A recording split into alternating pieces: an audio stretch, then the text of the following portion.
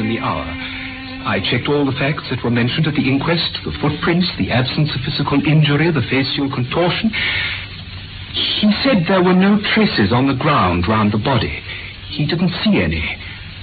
I did. Footprints? A man's or a woman's? Mr. Holmes, they were the footprints of a gigantic hound. And so began perhaps the most terrifying of all the adventures of Sherlock Holmes. My name is Watson, Dr. Watson, and it was my privilege to share them. But if ever I felt it a doubtful privilege, it was in this our encounter with the Hound of the Baskervilles. I will tell you what happened. In the fog last week, I caught this dreadful cold. Please excuse me.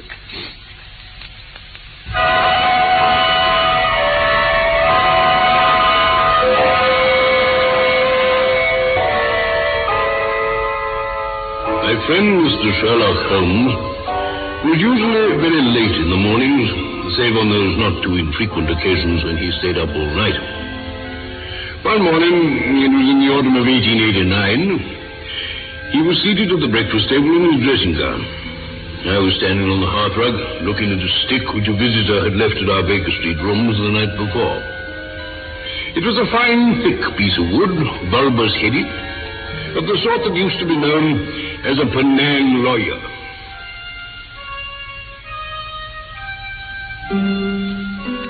Hey, Watson, what do you make of that stick?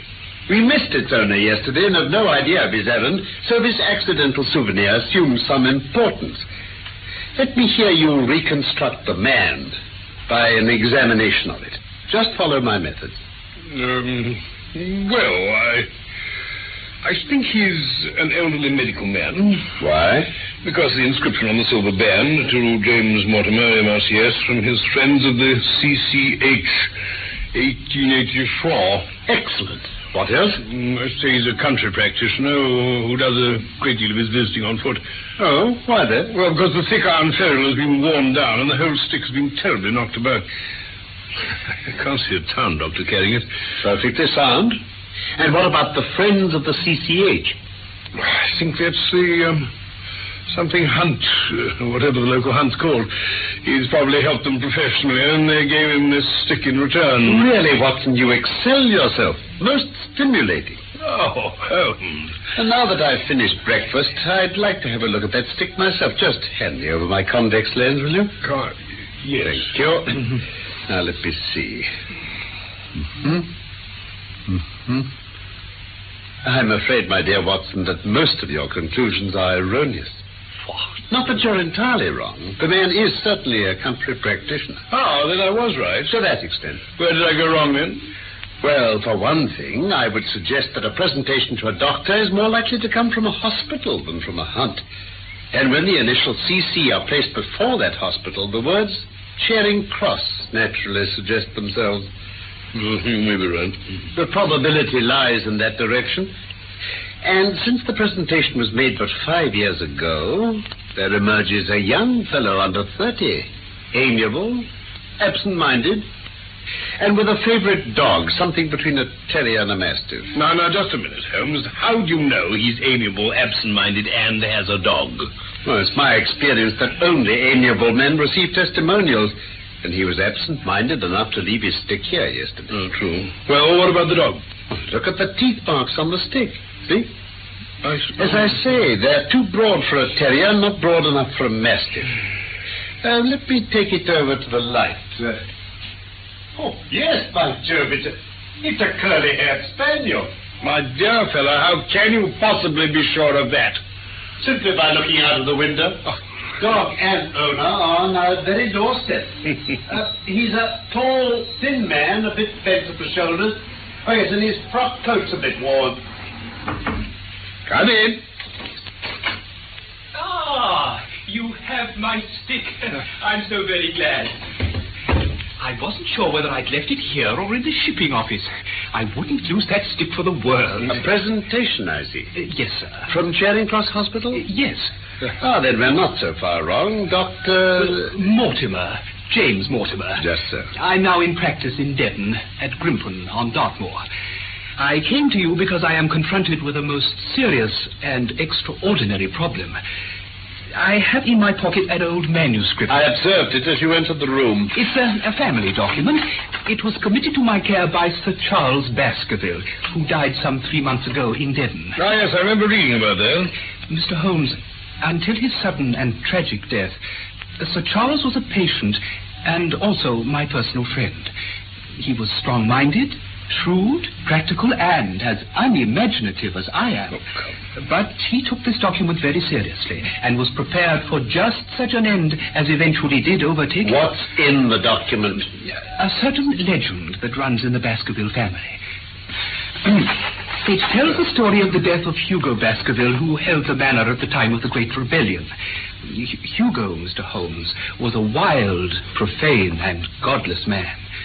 His name was a byword in the West. It happened that he fell in love with the daughter of a yeoman who held lands near the Baskerville estate.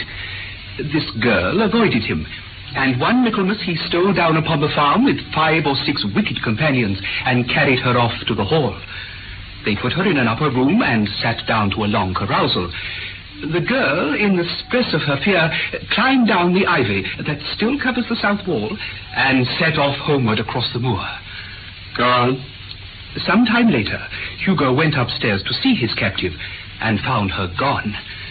And here I think I must quote the manuscript itself. Then it would seem he became as one that hath a devil, for rushing downstairs into the dining hall, he sprang upon the table, flagons and trenchers flying before him, and he cried aloud before all the company that he would that very night render his body and soul to the powers of evil, if he might but overtake the wench. And at that, Mr. Holmes, this wicked man ran from the house and had his groom saddle his horse and unkennel the pack. You mean you put the hounds on her? He did. He gave them the girl's handkerchief and set off full cry in the moonlight over the moor. But good heavens, didn't the others try and stop him? Well, they just seemed to have stood there, stupefied. But then some sense came back into their minds and they rode off after him. They found Hugo Baskerville's black mare dabbled with froth and riderless. They found the hounds whimpering in a cluster at the head of a dip. 3 of the boldest riders, or maybe the most drunken, rode down into the dip. And there they found the unhappy girl lying dead with fear and fatigue. Poor girl. But it wasn't that raised the hair on their heads. Let me quote the actual words again. It was that standing over Hugo and plucking at his throat, there stood a great foul thing, a black beast, shaped like a hound, yet larger than any hound that mortal eye had rested upon. And even as they looked, the thing tore out the throat of Hugo Baskerville. Then, as it turned its blazing eyes and dripping jaws upon them, the 3 shrieked with fear and rode for dear life, still screaming, across the moor. One, it is said, died that very night of what he had seen, and the other twain were but broken men for the rest of their days. The writer ends by counseling his descendants never to cross the moor in those dark hours, as he puts it, when the powers of evil are exalted. Great heaven. Now we come to something a little more recent. The death of Sir Charles Baskerville in June of this year. Let me say at once that Sir Charles was a man of very different mould from his infamous ancestor. Many people had good reason to bewail his untimely end. It was sudden, you say? Indeed, yes. Not that his health had been good for some time. There was an affection of the heart showing itself in breathlessness and nervous depression. Was he a married man, Dr. Mortimer? He was a widower and childless. He lived very simply. His indoor servants at Baskerville Hall consisted of a couple named Barrymore, who acted as butler and housekeeper. They corroborated my own evidence at the inquest about his health. What happened? Well, the facts are quite simple. Every night before he went to bed, Sir Charles used to walk down the famous yew alley of Baskerville Hall. On the 4th of June, he declared his intention of starting for London the next day and told Barrymore to pack for him. That night, he went for his walk as usual and never returned. Who raised the alarm? Barrymore, the butler. He found the hall door open, became alarmed, and went out with a lantern. Halfway down Yew Alley, there's a gate that leads out onto the moor. Sir Charles's footprints led there, and there was evidence that he had stood there for a while. Then the footprints continued, but appeared to be those of a man running for his life? Where did they lead? To the far end of the alley. And there the body was found. Any signs of violence? No, but the face was incredibly distorted. At first, I couldn't believe that it really was Sir Charles. How do you account for the distortion? Well, it's a symptom that is not unusual in cases of death from cardiac exhaustion. Yes, that's true enough. The post-mortem showed a long-standing organic disease, and the coroner returned a verdict in accordance. Those are the public facts. I see. Then can we now have the private ones? He would never go out on the moor at night. One evening, about 3 weeks before he died, I drove up to his house. He was standing at his hall door. Just as I was getting out of my gig, I noticed his eyes fix themselves on something over my shoulder and stare with an expression of horror. He was so excited and alarmed that I had to go down to the spot and look round. But there was nothing. I had to stay with him all the evening. That's when I suggested he should go to London. Mr. Stapleton, a mutual friend, was also very worried about him, and he agreed with me. And then, at the last instant, came this terrible catastrophe. How soon did you see the body? Well, they had to send a message over. I was there within the hour. I checked all the facts that were mentioned at the inquest, the footprints, the absence of physical injury, the facial contortion. But Barrymore made one false statement in his evidence. Oh? What was that? He said there were no traces on the ground round the body. He didn't see any. I did. Footprints? A man's or a woman's? Mr. Holmes, they were the footprints of a gigantic hound.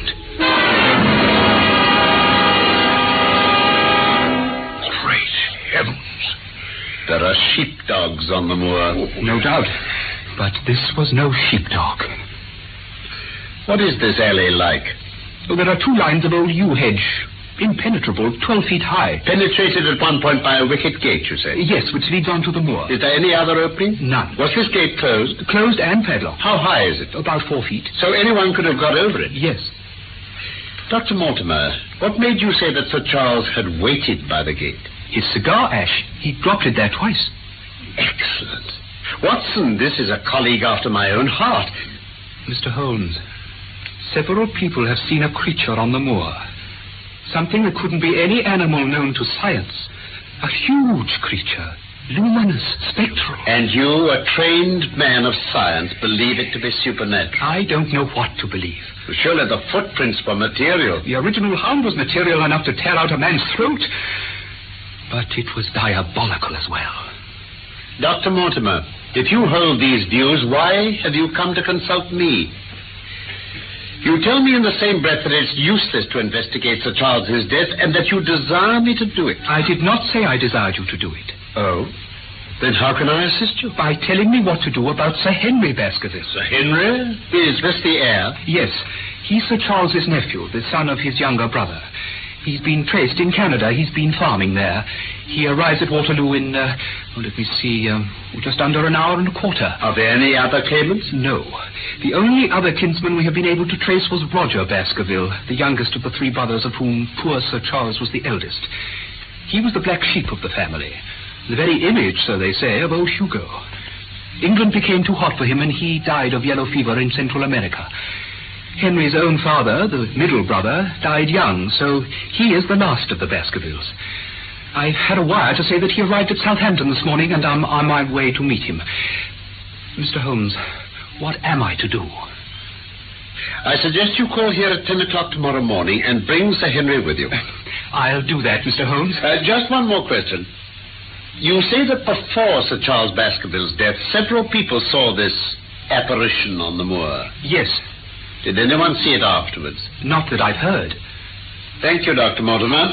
Good day, Mr. Holmes. Good day, Dr. Watson. Good day, Doctor. I'm very much obliged to you.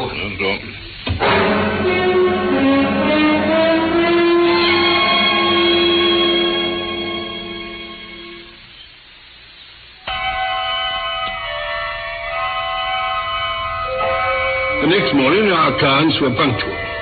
As the clock struck 10, Dr. Mortimer was shown up, followed by the young baronet, a man of about 30, sturdily built, with the weather-beaten appearance of one who spent most of his time in the open air. This is Sir Henry Baskerville. How do you do, Mr. Holmes? Henry. Dr. Watson. You know, the strange thing is, if my friend here hadn't proposed coming round to you this morning, I'd have come on my own. But it was this letter, if you can call it a letter. It reached me by the first post. Sir Henry Baskerville, Northumberland Hotel, Charing Cross. Who knew you were going to stay there? Well, no one. We only decided after I met Dr. Mortimer. But presumably he was already staying there. No, sir, no. I've been staying with a friend. There was no possible indication that we intended to stay at that hotel. I see. Oh, somebody seems to be deeply interested in your movements. May I read the letter? Please do. As you'll see, it's only a single sentence. I notice it's made up of printed words pasted onto a sheet of foolscap. As you value your life or your reason, keep away from the moor. The word moor is written in ink. It's the only one. Now, perhaps you'll tell me what in thunder's the meaning of that. Any watermarks? I wonder. No, I don't see any. Now, tell me, Sir Henry, has anything else of interest happened to you since you've been in London? Well, no, I don't think so. You've not observed anyone following you or watching you? I seem to have walked right into the thick of a dime novel. Now, why in thunder should anyone follow me or watch me? We're coming to that. You've nothing else to report to us? Well, no. Well, unless you think it's worth reporting that I've lost one of my boots. Have you indeed? Yes, I put them both outside my door last night, and there was only one there this morning. I couldn't get any sense out of the fellow who cleans them. It seems a singularly useless thing to steal. Oh, I told him it's bound to turn up again. Now, look, gentlemen, it seems to me that I've spoken quite enough of the little I know. It's time you kept your promise and told me what we're all driving at. I quite agree. Dr. Mortimer, will you be good enough to tell Sir Henry your story as you told it to us? By all means. It begins, Sir Henry, with this manuscript, which has been in the possession of your family for generations. Well, I seem to have come into an inheritance with a vengeance. Of course, I've heard of the Hound since I was in the nursery, but I never thought of taking it seriously. But as to my uncle's death, I can't get it clear yet. You don't seem to have made up your minds whether it's a case for a policeman or a clergyman. Precisely. The point we have to decide now, though, Sir Henry, is whether or not it's advisable for you to go to Baskerville Hall. Why shouldn't I? There seems to be danger. You mean danger from the family fiend or danger from human beings? That's what we have to find out. Well, whichever it is, my answer's fixed. There is no devil in hell, Mr. Holmes, and there is no man on earth who can stop me going to the home of my own people, and you can take that as my final answer. Bravo! Now look, Mr. Holmes, I'd rather like a quiet hour to myself to think about all this. Of course. I'll go back to my hotel. Look, why don't you and Dr. Watson come and lunch with us there at 2 o'clock? Oh, thank you. Is that convenient to you, Watson? Perfectly. Then you may expect us. Shall I have a cab? No, I prefer to walk. If you'll join me, Dr. Mortimer? With pleasure. Well, then we'll meet again at 2. Good morning, gentlemen. Good morning, gentlemen. Oh, thank you. He seems a good enough chap. Quick, Watson, while I get my frock coat. Watch at the window and see which way they go. What do you mean? Of course. Isn't it clear there are people at their tails? We must shadow them and see what happens.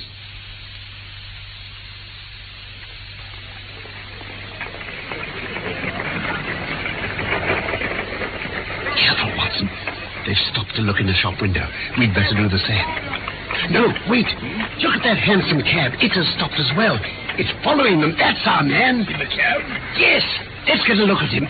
Oh, curse it. He's seen us. Right on. He's shot into his cabbie. Let's run off. Oh, useless. They've got too good a start. Oh, Watson. If you're an honest man, you can record this and set it against my successes. Who was the man? I've no idea. Did you see his face? All I saw was a big black beard. Quite so. Probably a false one to conceal his true features. He is at a disadvantage now. You mean he's put himself in the power of the cabman? Exactly. What a pity we didn't get the number. My dear Watson, clumsy as I have been, you surely don't imagine that I neglected to get that. 2704 is our man. We must find out by wire the identity of the cabman and arrange to question. Well, what about Sir Henry and Dr. Mortimer? Oh, there's no point in following them now. Come, Watson, the nearest telegraph office, and then we can drop into one of the Bond Street picture galleries until they're due at the hotel.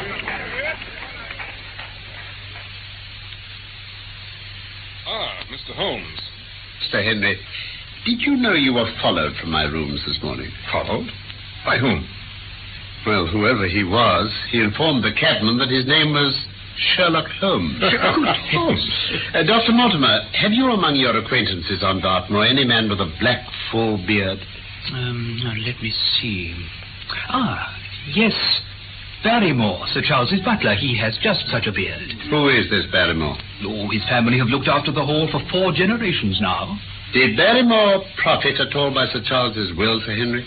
Yes, he and his wife had, £500 each. Ah. Did they know it was coming to them? Oh, yes. Sir Charles was fond of talking about his will. Ah, that's very interesting. I hope you don't suspect everyone who received a legacy from Sir Charles.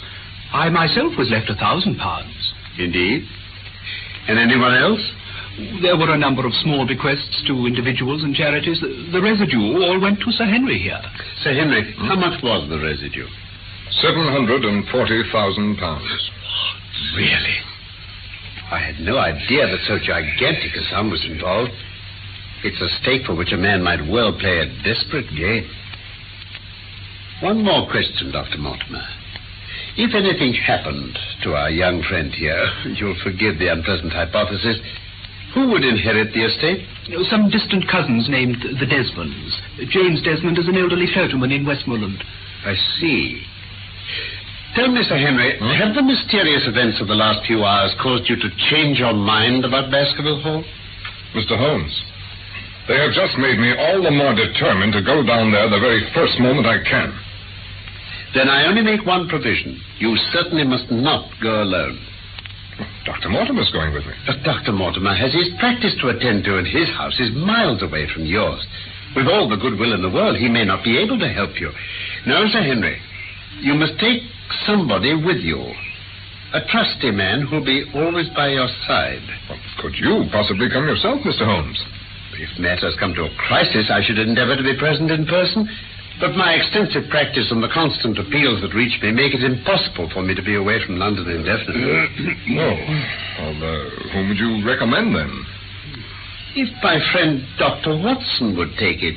There is no man better worth having at your side when you're in a tight place. No man can say so more confidently than I. Well, now, that's real kind of you, Dr. Watson. Look, if you'll come down to Baskerville Hall and see me through, I'll never forget it. I'll come with pleasure. I don't know how I can employ my time better. Excellent. Now, Watson, you will report very carefully to me. When a crisis comes, as it will do, I will direct you how to act. Yes. Could you start by Saturday? Does that suit, Dr. Watson? Oh, perfectly. Then on Saturday, unless you hear to the contrary, we shall meet at the 10:30 train from Paris.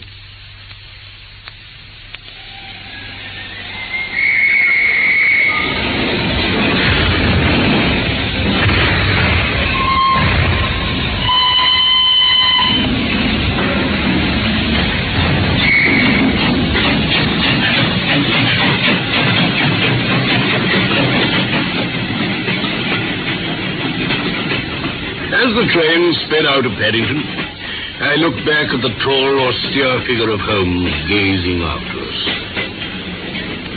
A pleasant journey it was.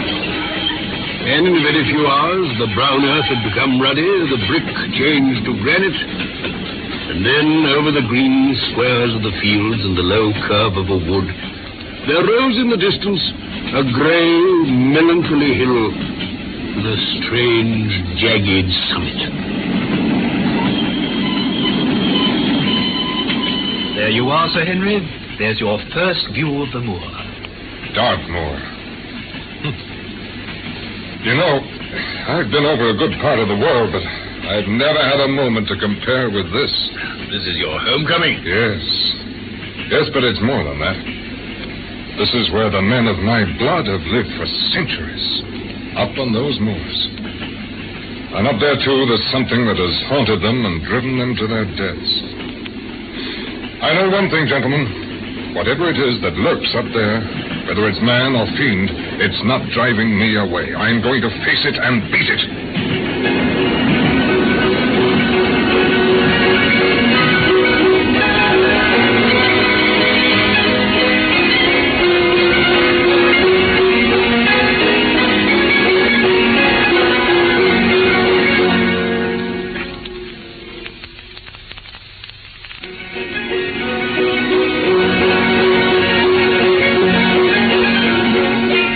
Hound of the Baskervilles must be one of the most famous stories of Sherlock Holmes from the inspired pen of Sir Arthur Conan Doyle.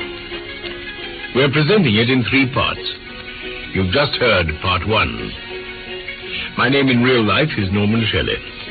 My old friend Carlton Hobbs played Sherlock Holmes, and I was Dr. Watson.